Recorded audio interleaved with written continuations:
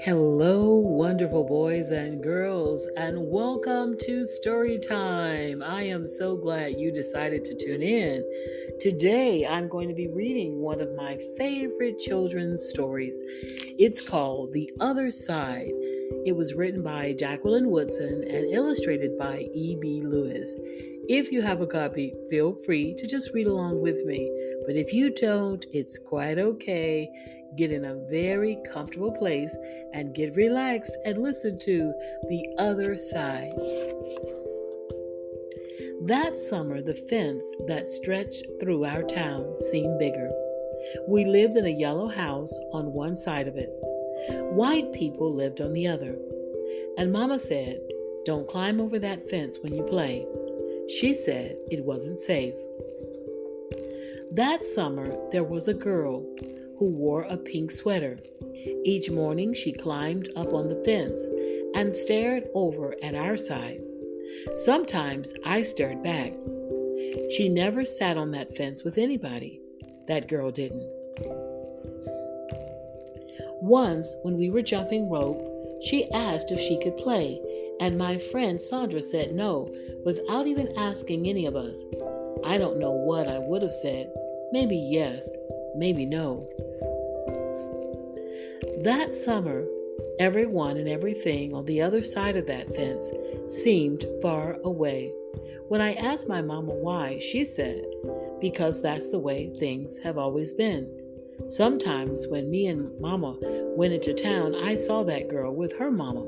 She looked sad sometimes, that girl did. "Don't stare," my mama said. "It's not polite." It rained a lot that summer.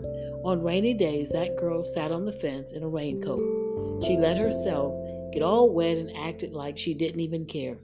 Sometimes I saw her dancing around in puddles, splashing and laughing. Mama wouldn't let me go out in the rain. "That's why I bought you rainy day toys," Mama said. "You stay inside here where it's warm, safe, and dry." But every time it rained, I looked for that girl, and I always found her somewhere near the fence. Someplace in the middle of the summer, the rain stopped.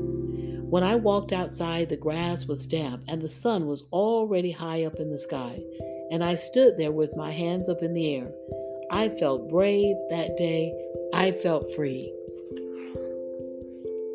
I got close to the fence and that girl asked me my name. "Clover," I said. "My name's Annie," she said.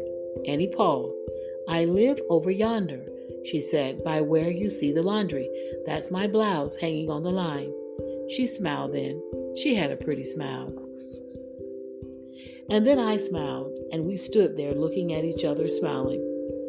"It's nice up on this fence," Annie said. "You can see all over." I ran my hand along the fence. I reached up and touched the top of it. "A fence like this was made for sitting on," Annie said. She looked at me sideways. "My mama says I shouldn't go on the other side," I said. "My mama says the same thing, but she never said nothing about sitting on it." "Neither did mine," I said. That summer, me and Annie sat together on that fence, and when Sandra and them looked at me funny, I just made believe I didn't care. Some mornings, my mama watched us. I waited for her to tell me to get down from that fence before I break my neck or something, but she never did. "I see you made a new friend," she said one morning. I nodded and Mama smiled. That summer, me and Annie sat on that fence and watched the whole wide world around us. One day, Sandra and them were jumping rope near the fence, and we asked if we could play. "I don't care," Sandra said. And when we jumped, Sandra and me were partners the way we used to be. When we were too tired to jump anymore, we sat up on the fence, all of us, in a long line.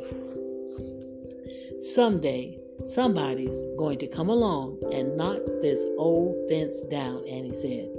And I nodded. Yeah, I said, "Someday." Boys and girls, that wonderful story again was The Other Side, written by Jacqueline Woodson and illustrated by E.B. Lewis. I hope you enjoyed it. Continue to learn, continue to grow. Take care and have a beautiful day.